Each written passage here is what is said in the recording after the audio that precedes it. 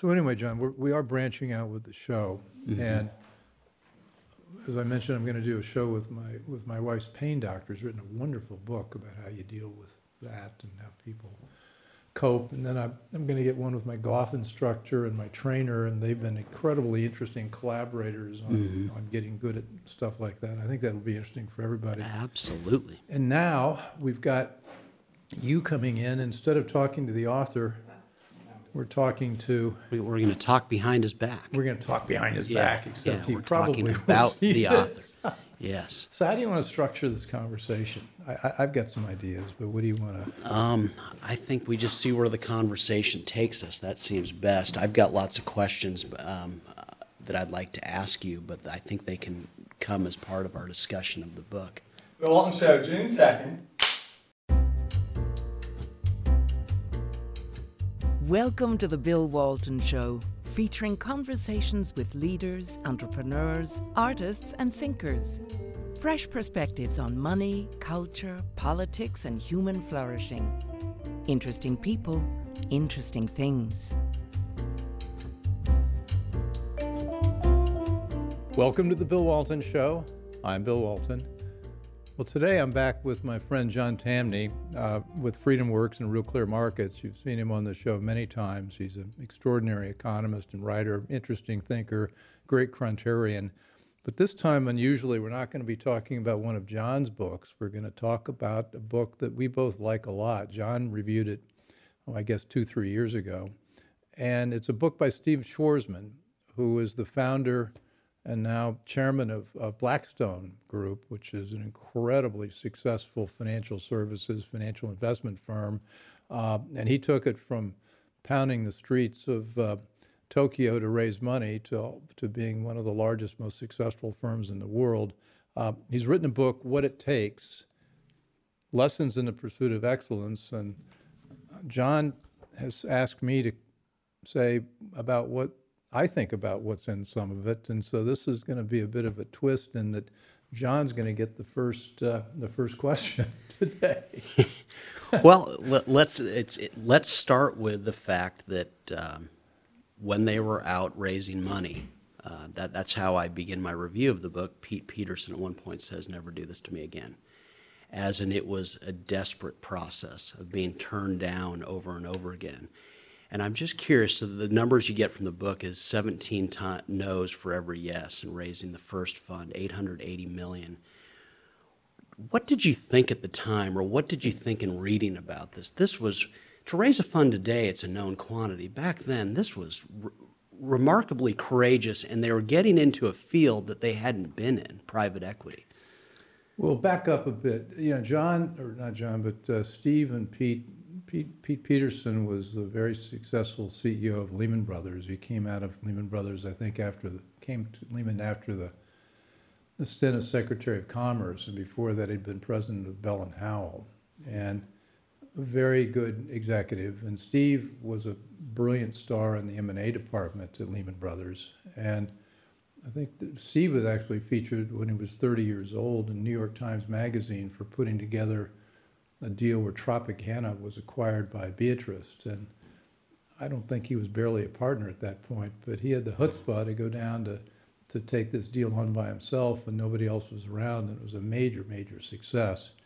And they'd specialized in working with big companies, financial advisory, and had gone from success to success to success. And Steve had gone to Yale, been a member of Skull and Bones, and had really never had been in a position where you're going around passing the hat asking for, in his case, a very modest $1 billion. Now, I was at Lehman Brothers before when it was Lehman Brothers Kun Lo, which was back in the day when it was a private partnership, and I was a rung below partner. I was senior vice president, only been in the firm for 2-3 years, and so I didn't really know the inner workings, but they were a very big deal. And so when Lehman Brothers was sold to Shearson, Steve had wanted to go out and do something on his own, but their background was in the M&A business, advisory business. They had no background investing in startup companies, or not startups, but in private equity deals. And the discussion they had between the two of them was Pete was being I think he was 20 years older than Steve. I think Steve was then 37 or 38, and Pete was probably 57, 58. And Steve said, I want to go raise this fund. And Pete says, well, let's raise a $50 million fund. We don't know. We don't really know what we're doing. And Steve said, no, we're going to raise $1 billion fund. He talked Pete in it, but they went to, everybody they went to see hadn't really, in the first place, I think there were only about $2 or $3 billion funds in existence at that point. So the idea of people coming out of this with no operating experience, no private equity buyout experience per se, was audacious. And if you look at Steve's career, audacious would be one of the words you'd use to describe it. So is it unusual to get 17 no's for one yes? I'd say that's pretty typical when you're doing a first-time fund, although I think that was the ratio. I think probably he got like 50 no's before he got one yes, and then the averages got better. I guess eventually they got to Japan and were able to raise $100 million from one of the insurance companies in Japan, but it was a humbling experience for him, and being caught in the rain without a coat or a cab was not something Pete Peterson was used to. Just amazing what they went through, and I thought it was crucial what he said, that people see the success. And so this book comes out in 2019 when he's one of the richest men in the world. He talks about how, I have in quotes here, grueling. He talks about being alone at dinner, thinking, we're going to run out of money. We just don't have much in the bank. This is not going to last. What a scary thing he did. Did you see it at the time? Did you see it from Lehman Brothers Kuhn Loeb? Was there something about him that you noticed? Could you have predicted it? Yes. Why? In a word. Well, I mean, Steve's a highly competitive man. I mean, if you look at his background, he grew up his family, I guess, owned a retail business in Philadelphia, and his father was a successful owner of that business. But even when Steve was 12 or 13 years old, he was telling Dad he had to expand to this new location or that new location. His father didn't want to do it. But he, was president of his class in his junior year in high school. He, surprisingly, you don't think this for a financier on Wall Street, he was an amazing track star. And he ran the first leg of the 400-meter or 400-yard dash in high school, and evidently had one of the fastest times in Pennsylvania. And also my favorite fact about Steve is when he got into Yale, and he wanted to go to Harvard. And so Harvard, though, had put him on the waiting list, and Steve wouldn't accept that as an answer, so he called up the dean of admissions at Harvard. What was this, 1964? He didn't do that. Yeah. Anyway, he told the dean of admissions, he said, well, you're really going to want to, you're going to want to have me at Harvard. Why is that? He said, because I'm going to be very successful, and you'll be proud of me as one of your alumnus. Now, it turns out my wife, Sarah, when she was applying to Cornell, said the same thing, and they let her in.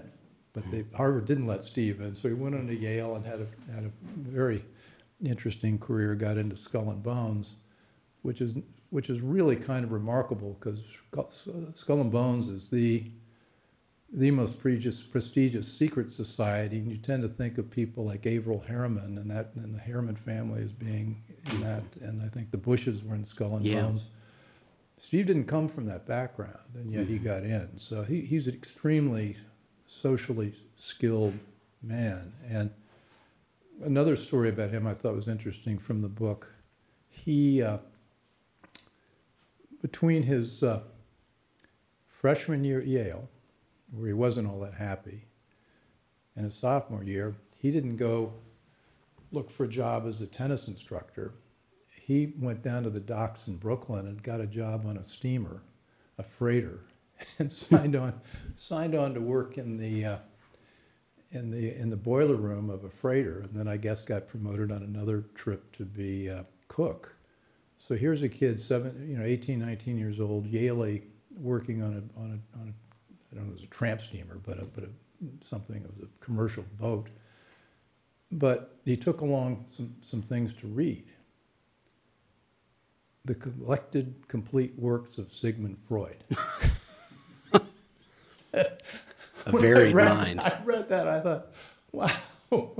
Now, I have a picture of me in basic training at Fort Knox where I'm reading The Stranger by Camus, but I didn't think about it. I didn't think about. Well, yeah, I did it too.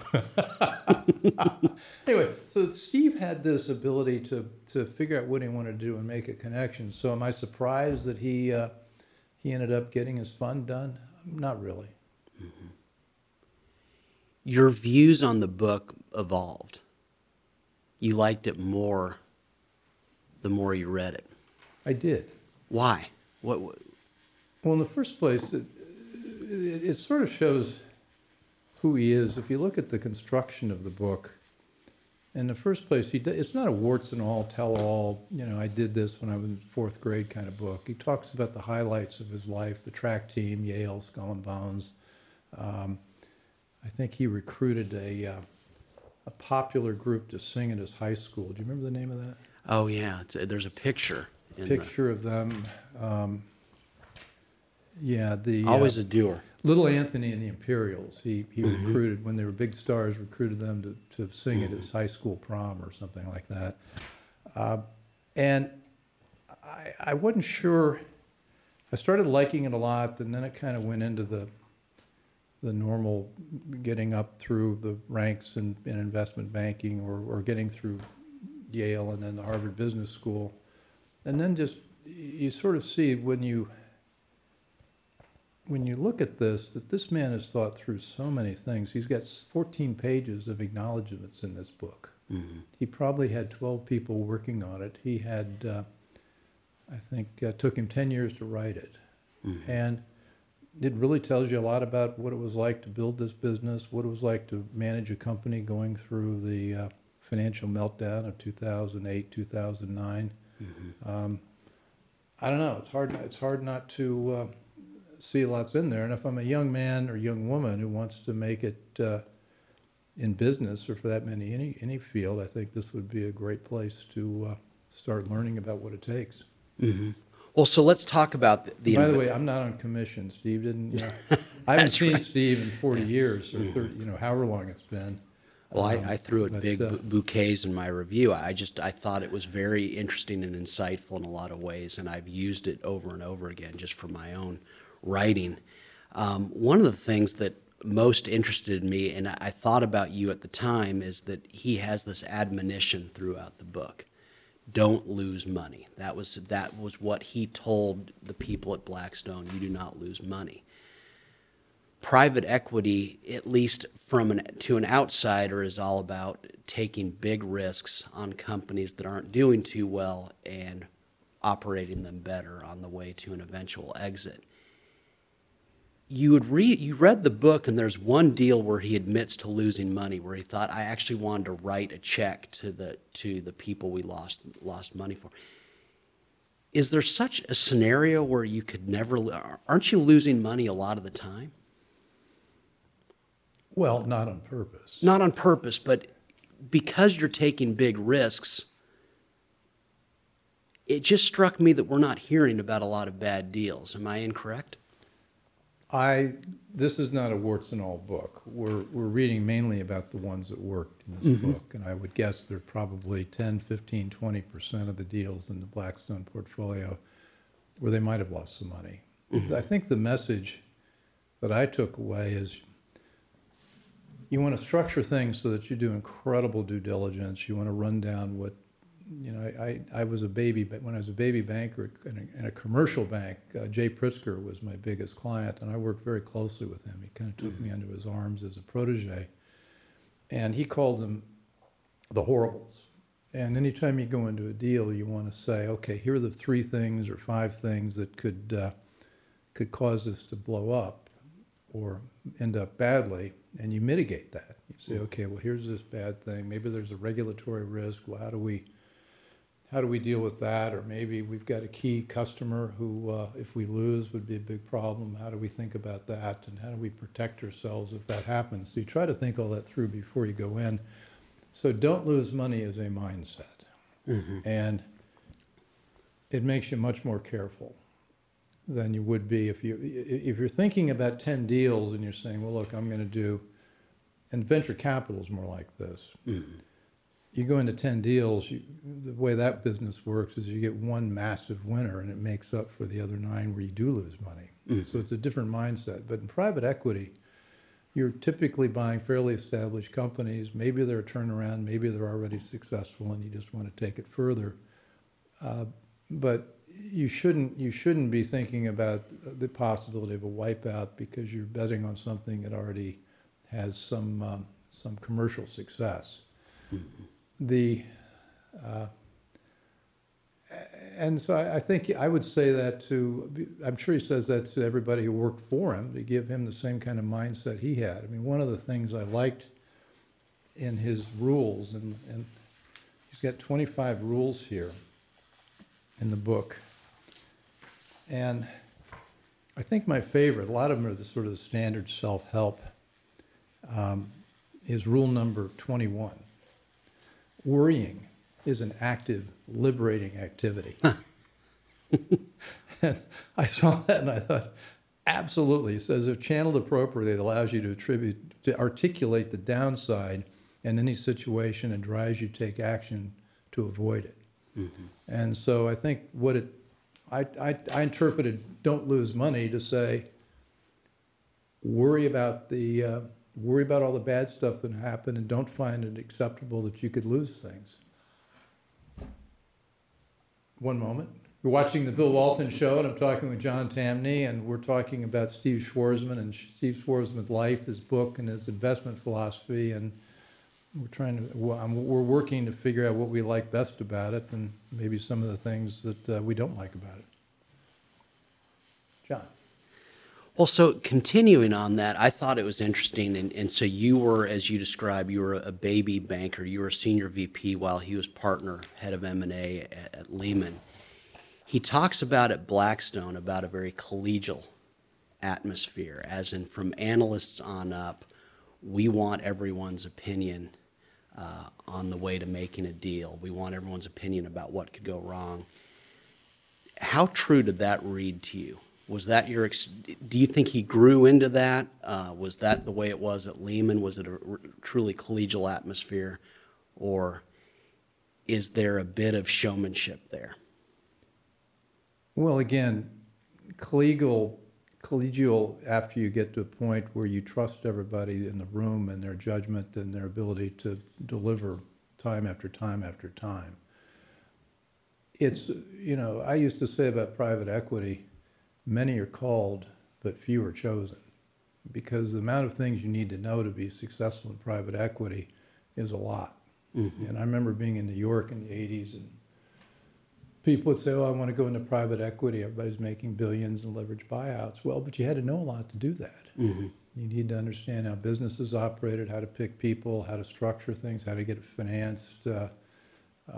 And most people don't have that talent. And Lehman Brothers, Kuhn Loeb, Lehman Brothers, when it was still a private partnership, was hardly what you'd call collegial. I mean, it was a very sharp elbow environment. But the joke about Lehman is nobody will ever stab you in the back. They'll stab you in the chest. But I loved being, I'd been a banker at Continental Bank in Chicago, and I had a really terrific career. I was sort of a star banker in the commercial lending division. That's where I got to know Jay Pritzker very well. And then they made me head of strategic planning when I was 30 years old, which at the time was, that was a pretty big deal. Now, I'm not responsible for the plan that got got Continental Bank into bankruptcy, but I'd left before then. But then I didn't want to stay in a big bank, and I wanted to get out and do something more entrepreneurial. I wanted to be on Wall Street, and I'd gone to Indiana, and Wall Street was not recruiting people from Indiana. And I tried. There was a guy that ran the Goldman Sachs office in Chicago, And I tried. I go see him every 2 or 3 weeks, saying, "You got to hire me at Goldman Sachs, Goldman Sachs, Goldman Sachs." Well, he never did. And then I got a call from Lehman Brothers, and they said, "We'd like to hire you as a business development guy." And that was my chance to get into the street. And I said yes, but I've said yes with a little bit of trepidation, because Lehman was known for a very tough culture, but a really interesting culture.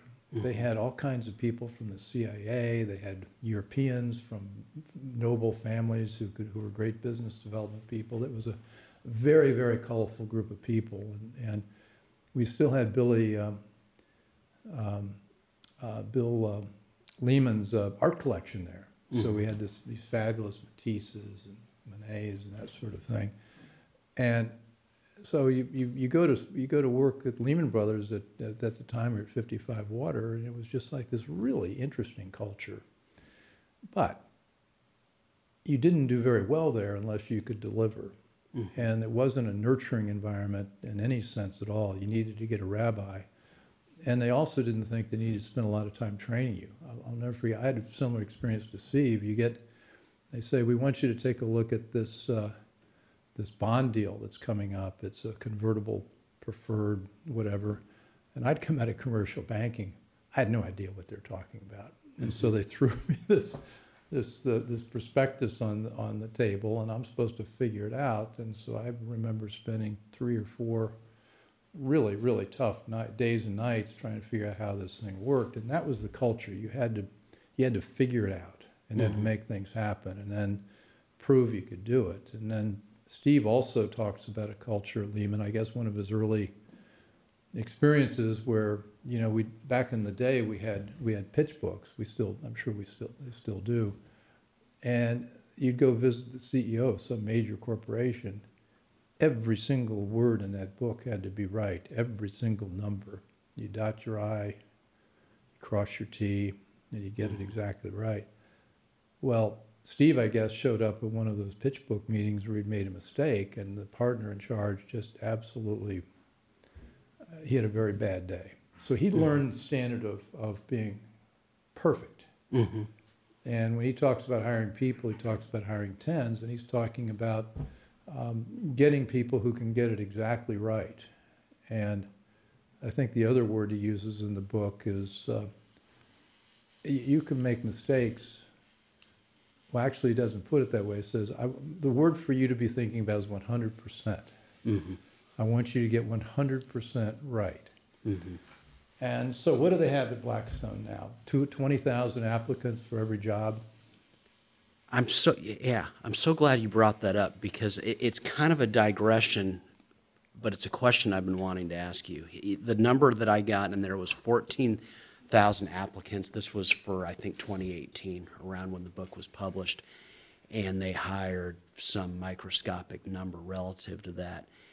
And so he says it is harder to get a job at Blackstone than it is to get into Yale or Harvard. I mean, it's an extremely, they hire tens, that's it.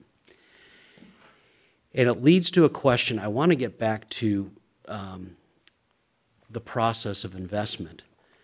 But I found myself reading that, wondering about this woke capitalism thing.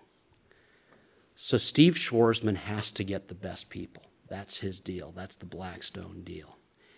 Do you ever think that sometimes the Goldmans, the Blackstones of the world, the BlackRocks, do some of this woke stuff, not because they care a lot about it, but because for the people they want to get in modern times, for whatever reason, they care about it. And this is a way of recruiting the tens that you couldn't necessarily recruit without it. Am I nuts, or?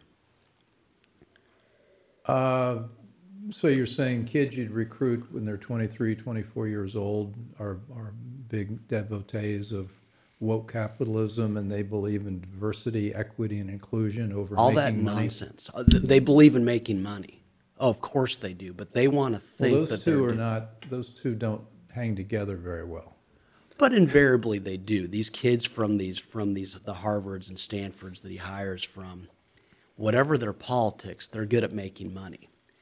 And he hires these tens. Is there something to, maybe they touch on some of this stuff to placate them? Okay, this is the Bill Walton Show. I'm here talking with John Tamny, and I'm stalling for time to figure out how to answer his question. We're trying to figure out whether you can be woke and while at the same time being successful in the private equity business and on Wall Street. I told you it was a digression. And we are digressing, and I'll come up with an answer. Steve, John, the thing that's fascinating is how the culture has changed. American culture has changed, and I think not for the better.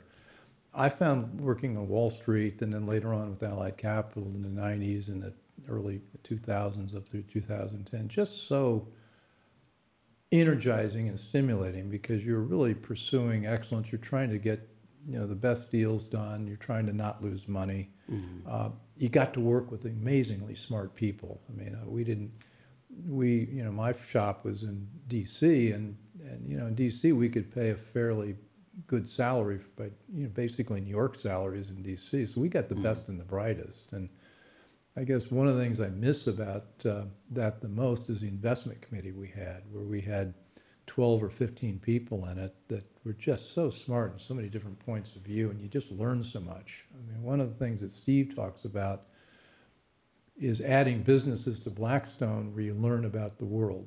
And if you learn about this business, a hedge fund business, or maybe it's a real estate business where you get into this, that, and the other, the knowledge you get from deal after deal after deal about how the way the world really works is extraordinarily exciting. And you're now asking me if Blackstone is now hiring kids out of Harvard Business School who are 25 years old, who've been through all the new age, politically correct, woke approaches to business, does that work in his model? I don't know. I don't know. It's a good question. I mean, that's really a cultural change. I don't think you can measure success in terms of certainly your private equity success. Your investors are going to say, well, we're glad you're focused on diversity, equity, and inclusion, but how much did you return from our investment in the fund? And that's the tension. And you get some people arguing that, well, that's good business. Well, it's not really very measurable business, and it's certainly not measurable in the private equity or hedge fund business.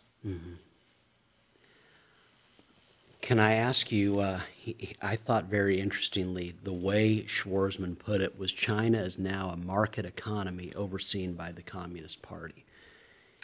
He's obviously doing a lot in China, not just from a private equity perspective, but he's funding a university. Did any of his commentary on China change your point of view? And I don't ask that. Was it compelling to you? What did you think about that? China's a very thorny issue for people like me who've been on Wall Street, been investing, who, came up in the world where once we opened China up, we were supposed to all go into China. We're going to make China prosperous. We're going to help their economy succeed. We're going to help them build their businesses. We're going to do all sorts of things with China. And in return, the expectation was China's become more like us, liberal democracy, join all the Western institutions. And that seemed to be happening up until the last 5 or 6 or 7 years when Xi began to ascend and get more and more powerful. And so I think the China that Steve went into 20 years ago is a different China than the China we have today. And there are now a lot of people in the private equity business, Chinese private equity investors, are beginning to say China's become uninvestable because it's no longer a capitalist economy with the Communist Party in charge. The Communist Party now is taking much more of a direct involvement in businesses in China, and so it's changing. And I know he's got a massive, Steve created something called the Schwarzman Scholars with one of the largest, I think the largest, most prestigious university in China, one I didn't know about, but he's got a major investment and it's been very successful. And so it's kind of like it's equivalent almost to a Rhodes Scholarship with the Schwarzman Scholars. And his acknowledgments, which I think mentioned goes on for page after page. He's got a couple pages just thanking the people he did business with in China. And I know you're a big fan of China, and you say they love the West. And 5 years ago, I would have been mostly there with you. And 5 years ago, I was sort of a unilateral free trader. Let's open it up, no tariffs, let's do business back and forth. I don't think that's what we're dealing with now. I don't think it's a competitor. I think it's an enemy. Do you think he thinks that? Steve, if you're watching, we'd love to have you on to talk about how your views about China have changed. I think everybody has to be thinking about it differently. I mean, I've been sort of noisy about Larry Fink and BlackRock and what they're doing in China, and I think, they're still plunging ahead in China because they see that 450 million person investment market, and they want all those savings dollars, and they want BlackRock to be managing all that.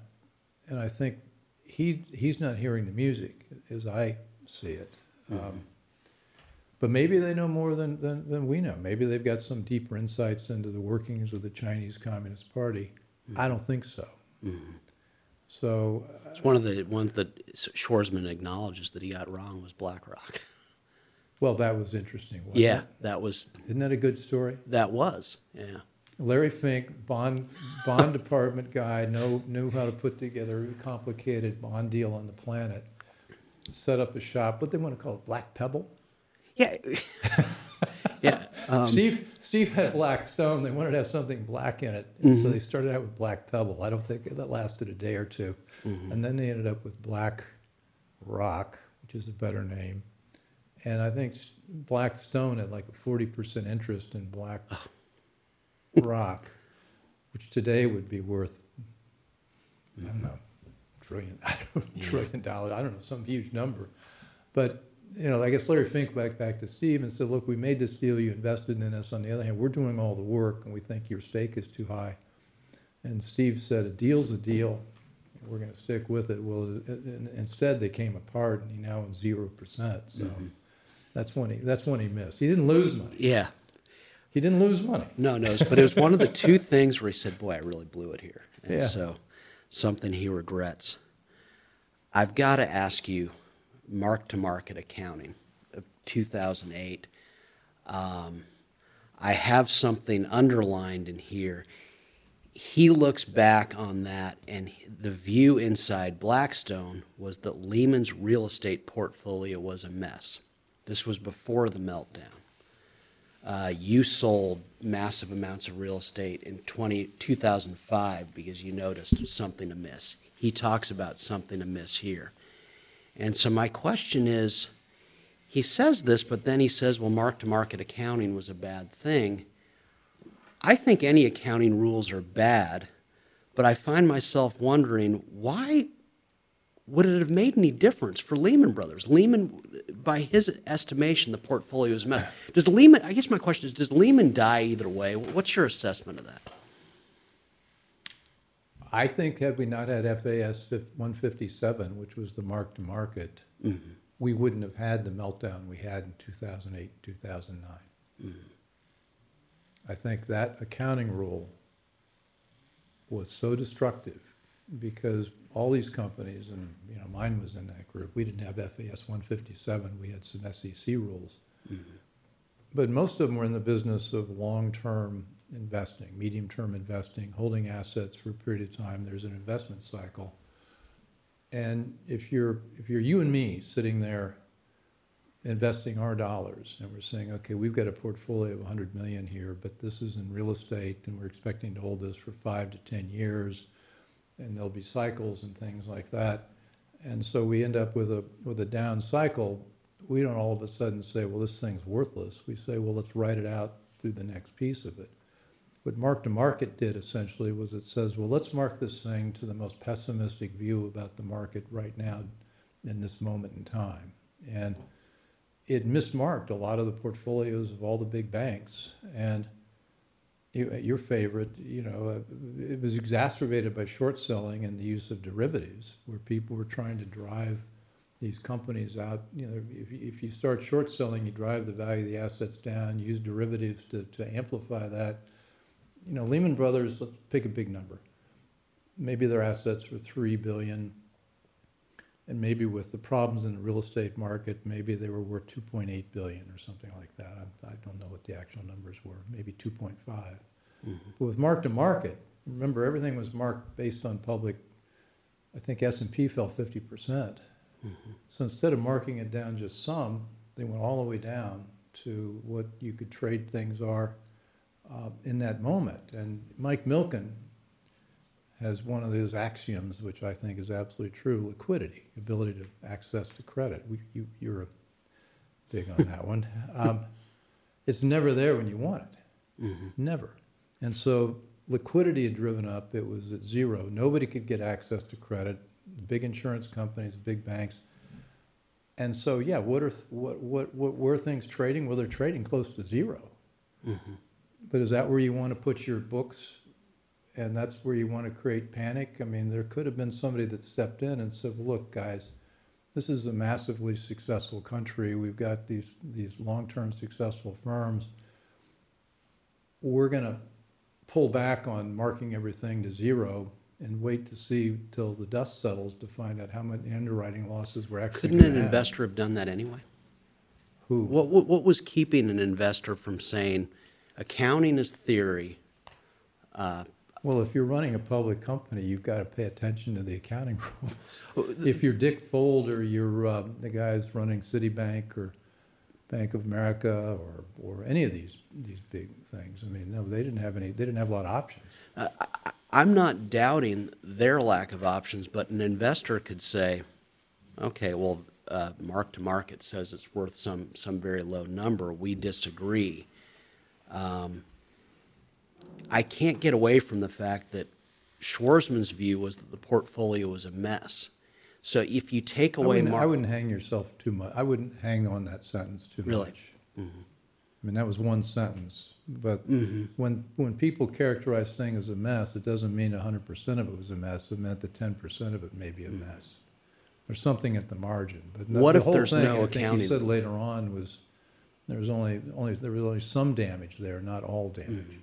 Well, because that was the other thing that I thought was interesting that he pointed out was that if you look at the housing investment, people to this day say, well, there's a bunch of sloppy loans made.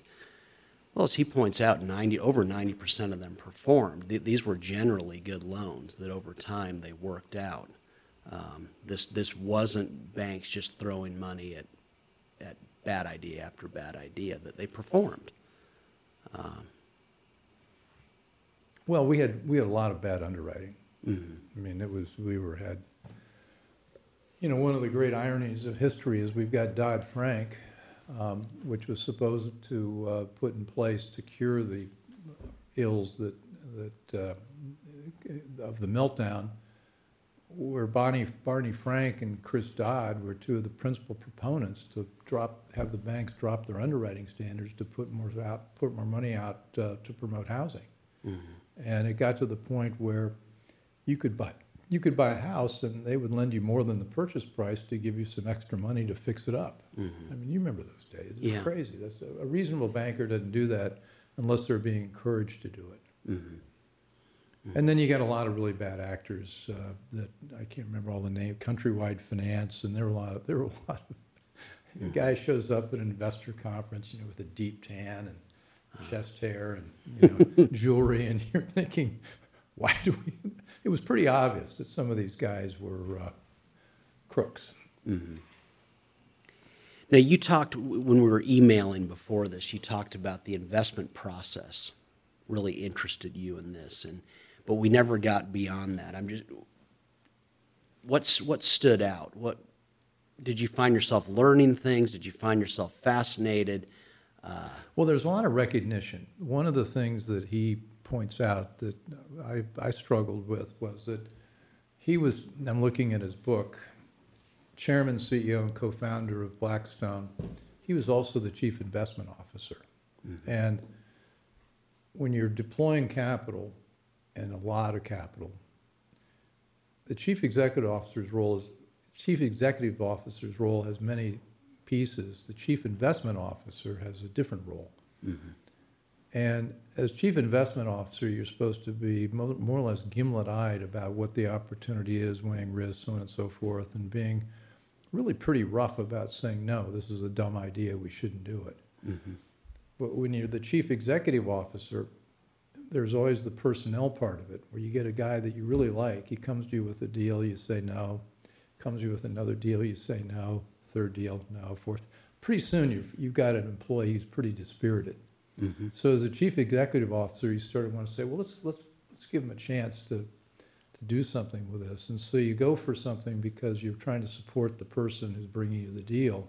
When you're in your heart of hearts, you may think it's not that great. And he recognized that, and I think I recognized it to a certain extent. I tried to fill a lot of seats in my investment committee with some of the most negative people in the firm, because I tend to see things as half full, and I wanted people that would tell me that there's not only not half full, but the glass is empty. So we'd have that balance of opinions. It's always tough when you're trying to manage personalities while at the same time managing how you allocate capital. What's your speculation along those lines? Do you think he's got people inside Blackstone willing to tell him what he doesn't want to hear? I mean, that would be... I do. One of the things that struck me about Steve was the people he recruited early on were very independent, tough-minded people out of Lehman Brothers, cum laude. And these were very bright people. They were tens, and they were people that could have, probably run their own company. But he recruited them in to help run divisions. Tom Hill was one of them, Steve Burchard. There's several other names that spring to mind. And so he brought in people that would tell him, good idea, bad idea. But the thing, it gets back to, I'm here with John Tamny. We're this Bill Walton show, and we're talking about allocating capital and personalities involved with that, and how Steve Schwarzman did it at Lehman Brothers, and now, well, not at Lehman Brothers, but now at Blackstone Group.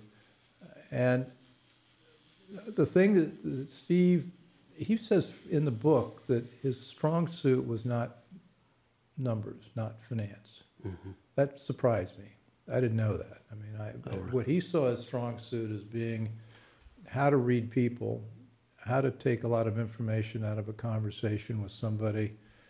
And this gets to your investment process question. He wanted people sitting in the room so he could hear the way they talked about the deal. And he developed a real knack for being able to read confidence and or doubts or considerations. And I think a lot of his ability to deploy capital successfully was his ability to get good people who did all the analytical work, and he would then leverage off of the way they presented it to him. And so, it gets back to that story I've mentioned about him sitting there as a cook on a tramp steamer, reading Sigmund Freud. I mean, what's that about? You were in the business. What was Blackstone's reputation? Looking back.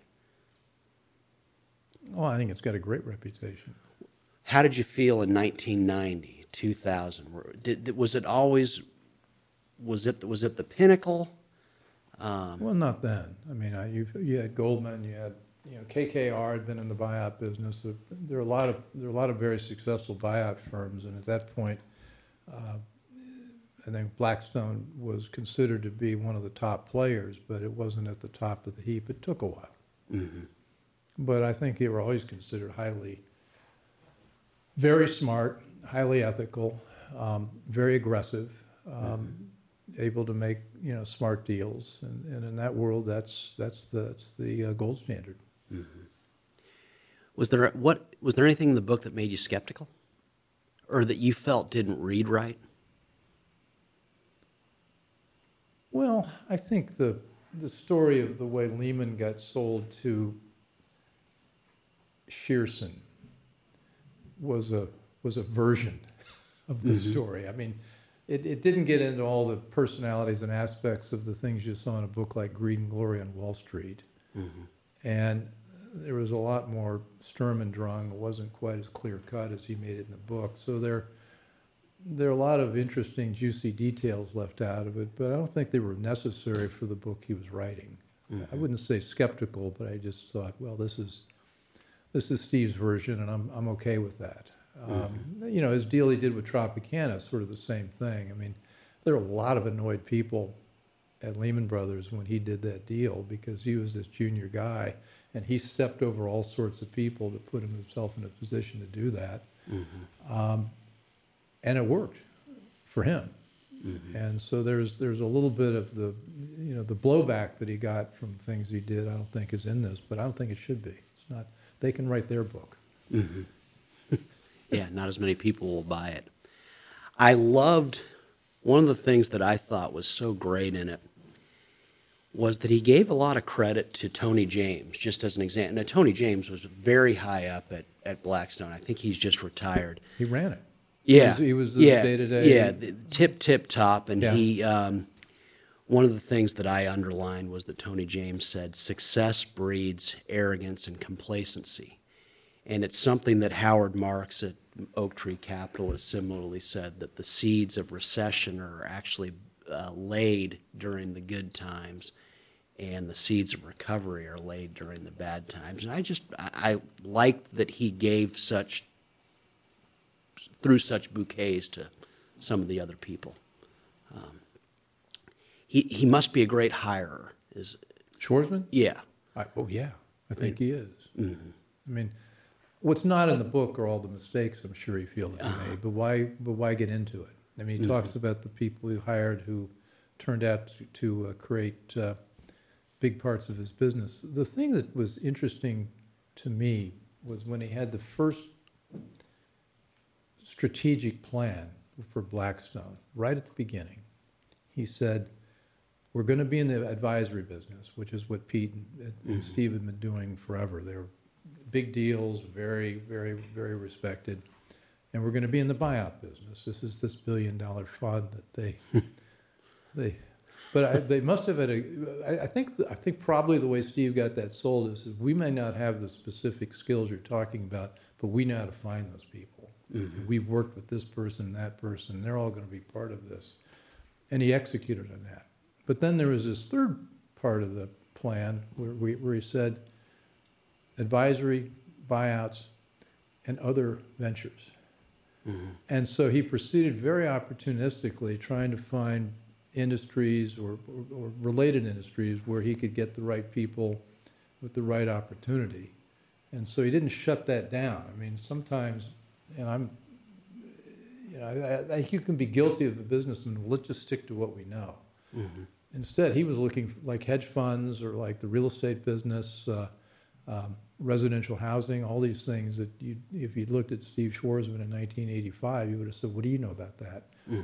But he had the intellectual curiosity and interest, and this sounds a bouquet, but I'm impressed. What's he have, 500,000 employees now? I don't know, 10 billion, I don't know how many, what the revenues are.